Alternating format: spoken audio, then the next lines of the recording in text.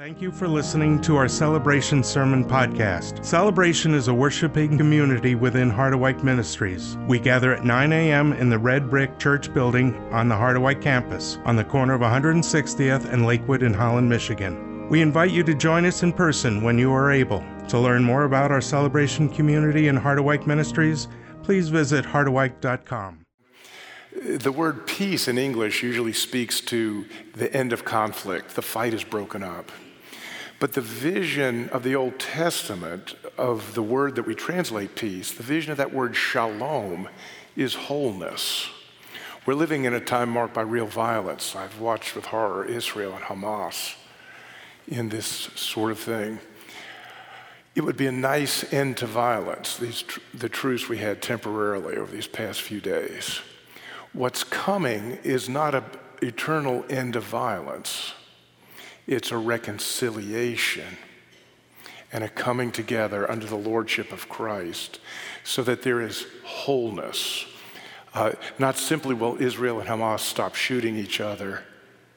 They will put their guns away and join hands around the throne of the Lamb. We need to remember the high calling of what Jesus has established and what he's calling us to. We're people of that kingdom living in this moment. And may the peace of Christ be yours this day. Our scripture for this morning is from the Gospel of Luke. We're working through the accounts, the things that happened all through the birth of Jesus and his early childhood. We're looking at Luke through this Advent. And so today we'll read from Luke 1, verses 26 through 38. It's the birth of Jesus foretold in his prophecy. So I'm going to ask, out of respect for the word and appreciation, if you'd stand with me as I read. I hear the word of God. In the 6th month of Elizabeth's pregnancy, that was last week's story, God sent the angel Gabriel to Nazareth, a town in Galilee, to a virgin pledged to be married to a man named Joseph, a descendant of David. The virgin's name was Mary. The angel went to her and said, "Greetings, you who are highly graced, highly favored, for the Lord is with you." Mary was greatly troubled at his words and wondered, what kind of greeting might this be? But the angel said to her, "Do not be afraid, Mary. You have found favor or grace with God.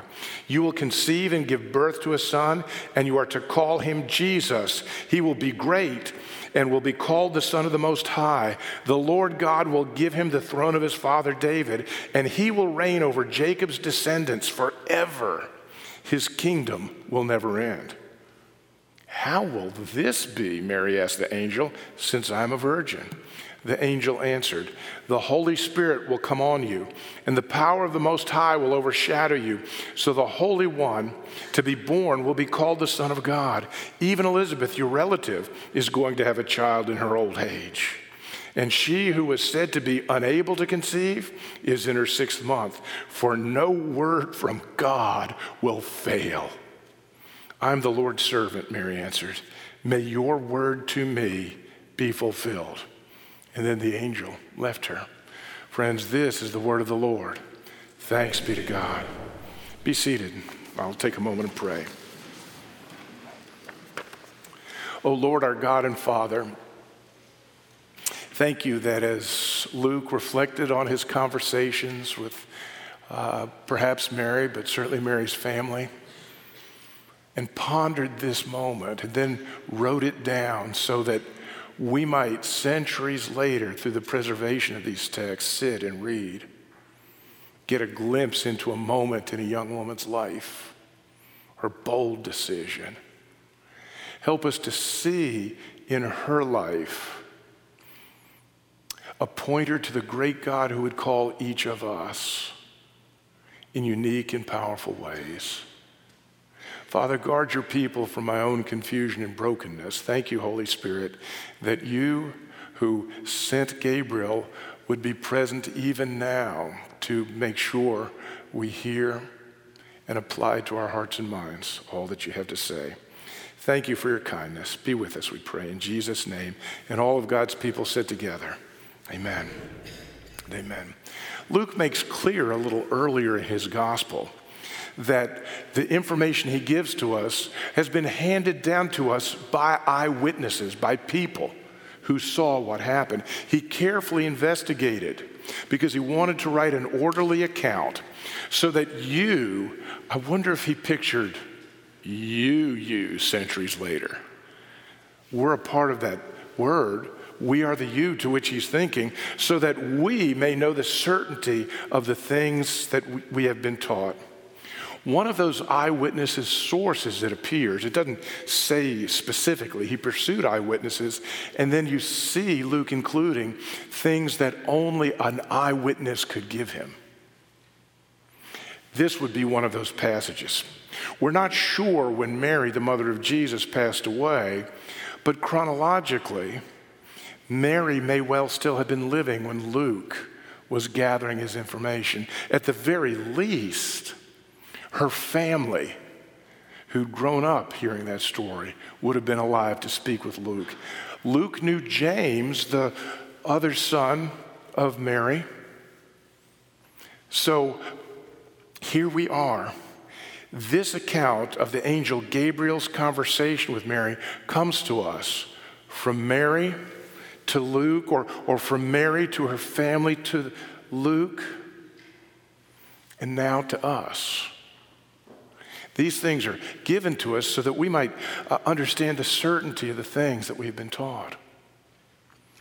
An eyewitness account that now has tremendous challenge and opportunity and meaning for us.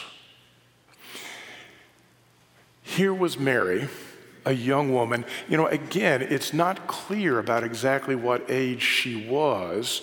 You would expect that she and Joseph were within the standard cultural practices of their marriage. She would have been a young woman. He would have apparently been established in his business so that he could support a family. In the midst of her engagement, there is a troubling announcement. And it's an announcement of grace. You heard me substitute those words where it says favor. The word is typically charis, grace, gift. This will happen because of a gift. I'm here because of God's grace for you, Mary, but it's delivered in a troubling way. It's delivered by an angel. This angel in particular, Gabriel. Now, let's be honest. You've heard me say we need to major on the majors, minor on the minors. When the scripture is not clear about something, we shouldn't fill in the blanks.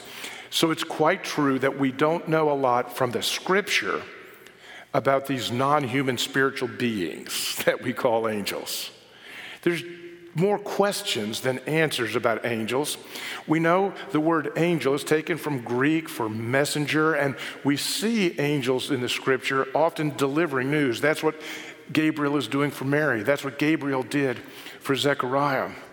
Indeed, 5 centuries earlier, this same angel, boy, that's different than a human being. This same angel, Gabriel by name, shows up in Daniel 8 and 9 and delivers a message. He interprets visions for Daniel 2 times. I'll read from Daniel chapter 9, verse 20. While I was still in prayer, Gabriel, the man I'd seen in the earlier vision, that's chapter 8, came to me in swift flight about the time of the evening sacrifice. He instructed me and said to me, Daniel, I have now come to give you insight and understanding. As soon as you began to pray, a word went out, which I have come to tell you. For you are highly favored. Therefore, consider the word and understand the vision.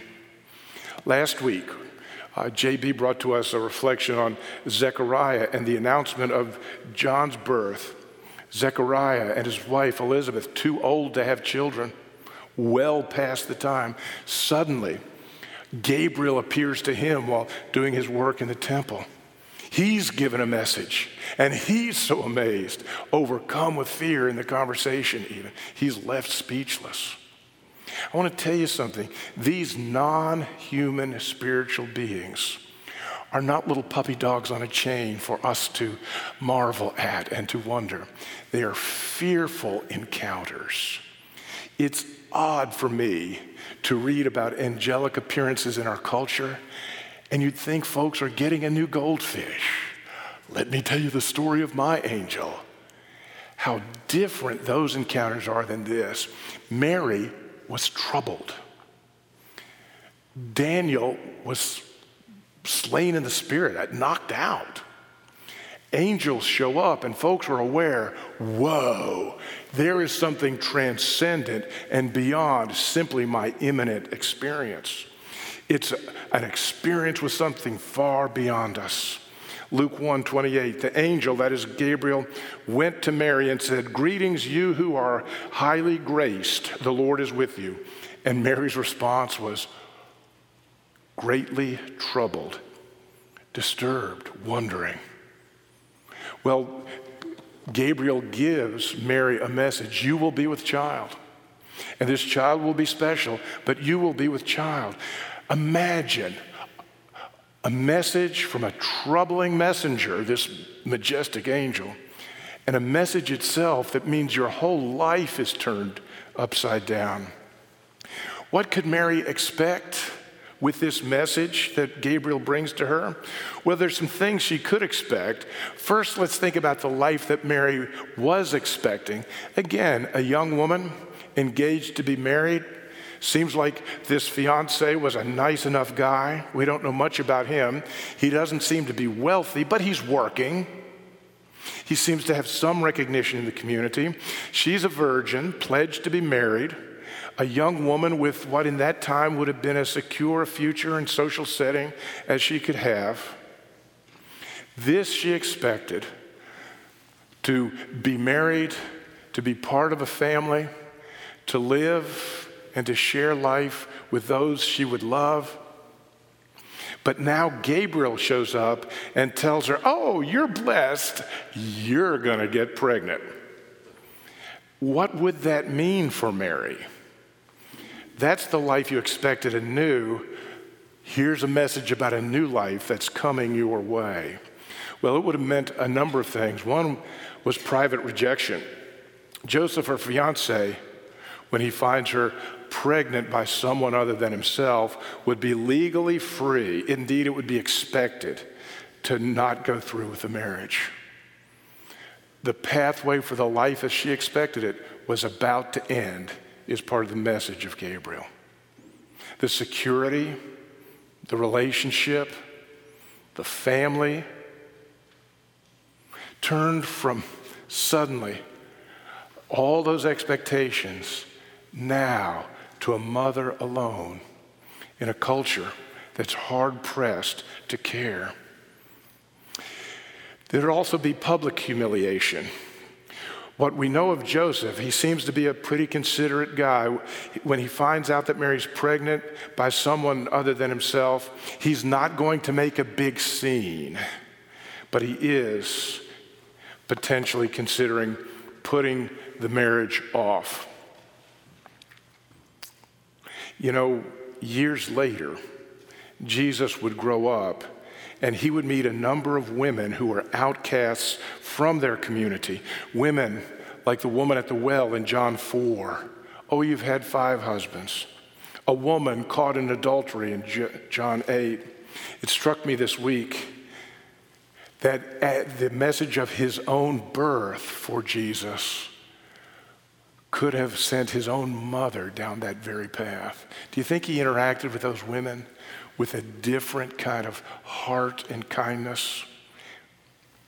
The announcement from this troubling angel is going to turn Mary's life upside down. Oh yes, he will be a king of a kingdom that lasts forever. What good might that be? Have you ever seen that? Is it a part of your experience? What am I to think?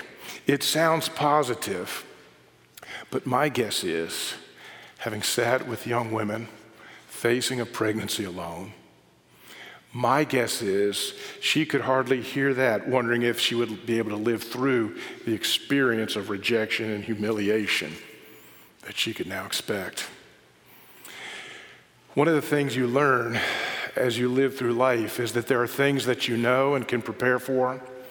There are things you don't know, but you try to prepare for them as well. What really gets tough is the challenges that you don't know, the totally unexpected. And Mary would not only have had things that she could expect, but there would be things that she could not know. Some 30 years later, she would gather the family and go to where Jesus was and try to pull him away and bring him back home. My son is out of his mind, is what they say, Mark 3:21. Look at it and ponder it.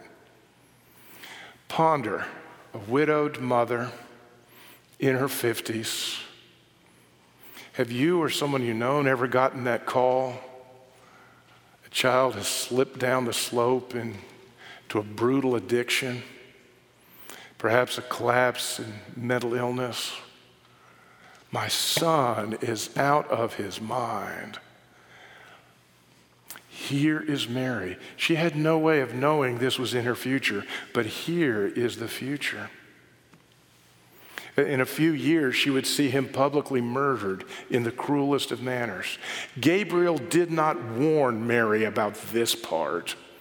Sometimes I think the Lord doesn't make clear what we will face, because certainly I would turn and run. So here we are in the story. Mary, a young woman with a troubling encounter, she meets this angel, and with news she can hardly comprehend. How will this be, Mary asked the angel.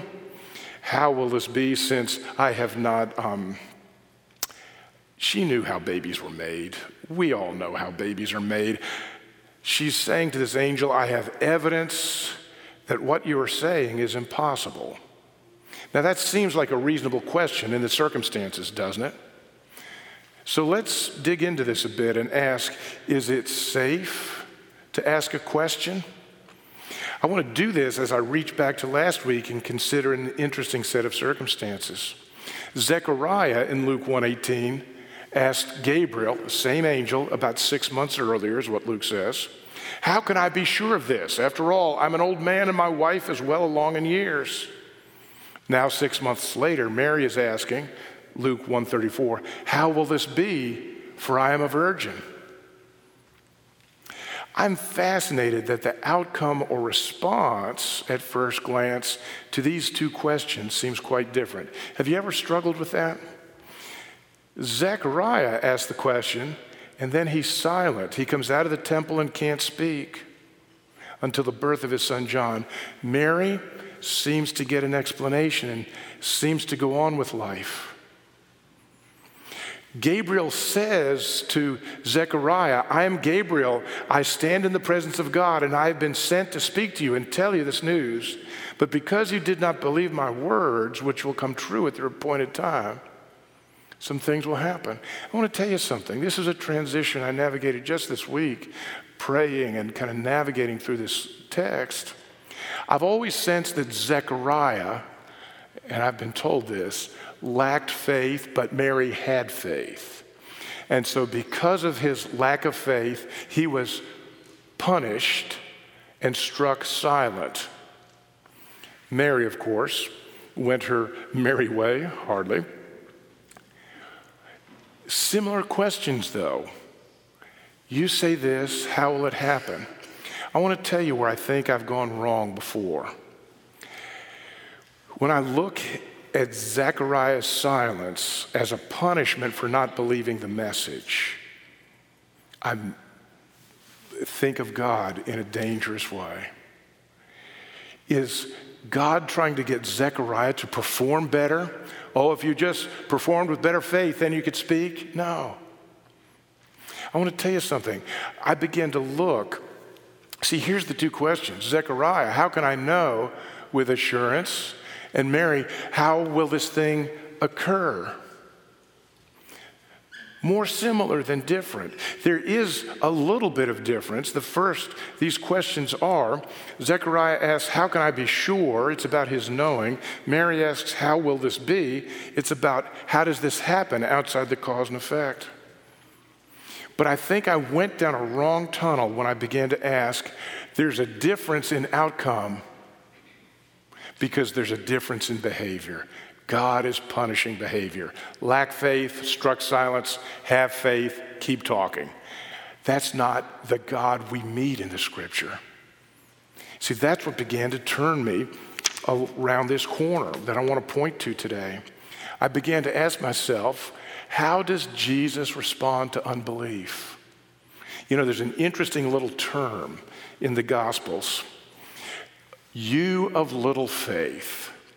And perhaps Gabriel could have used that of Zechariah. What does Jesus do to people he says or diagnoses with little faith? Well, if you look at the text where this word is used, I've just put them all up there. They're in your sermon outline. I encourage you to take them home and look at the larger passages, consider those. Whenever Jesus diagnoses someone with little faith, he never punishes them.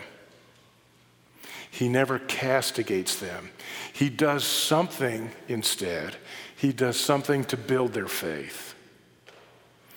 What's the difference if you were to see yourself as a person of little faith, but had a Savior who wants to build your faith, as opposed to being a person of little faith who has a God who wants to slap you till you believe? See, that's a different perspective about God. And I repented of a God who wants to judge my unbelief, rather than the God I meet in Jesus and now see in the whole Scripture, who wants to see my unbelief, point it out to me, and then cultivate it and build it. Do you see that difference? What kind of God do you have between your ears? When you see your own lack of unbelief, do you respond with shame? I'd better get to work and perform better? Or is there, Father, thank you for showing me. Now by your grace, empower me. Now friends, unbelief has its consequences, there's no doubt. Our unbelief often limits what we receive, but it does not change the heart of the God who gave his life for you. Zechariah was not being punished for unbelief. His silence became part of God's story. Zechariah, unable to speak, certainly drew attention when he walked out. More attention than anything he could have said. And then at the birth of John, as he declared the glory of God, people knew they were in the presence of a God moment. I want to tell you, Zechariah was not being punished with silence. God saw his unbelief just like he sees yours and mine. But God, a God who would go to the cross for us and give his life, that God only points out our unbelief so that he, by his grace, may give us more. Run to him when you fall short. Friends, I want to tell you, it's good news to recognize that it doesn't rest with us, but that there is a God of grace who is calling us. A troubling messenger with a troubling message rattles Mary's cage, is going to change her life in ways she doesn't know. But listen to this response. I am the Lord's servant, Mary answered. May your word to me be fulfilled. Friends, Mary makes her choice. It's a choice that will guide her understanding, not be based on her understanding or lack thereof. She makes her choice. I am your servant. May your word be fulfilled to me. She's on the journey with Jesus, wherever that takes us.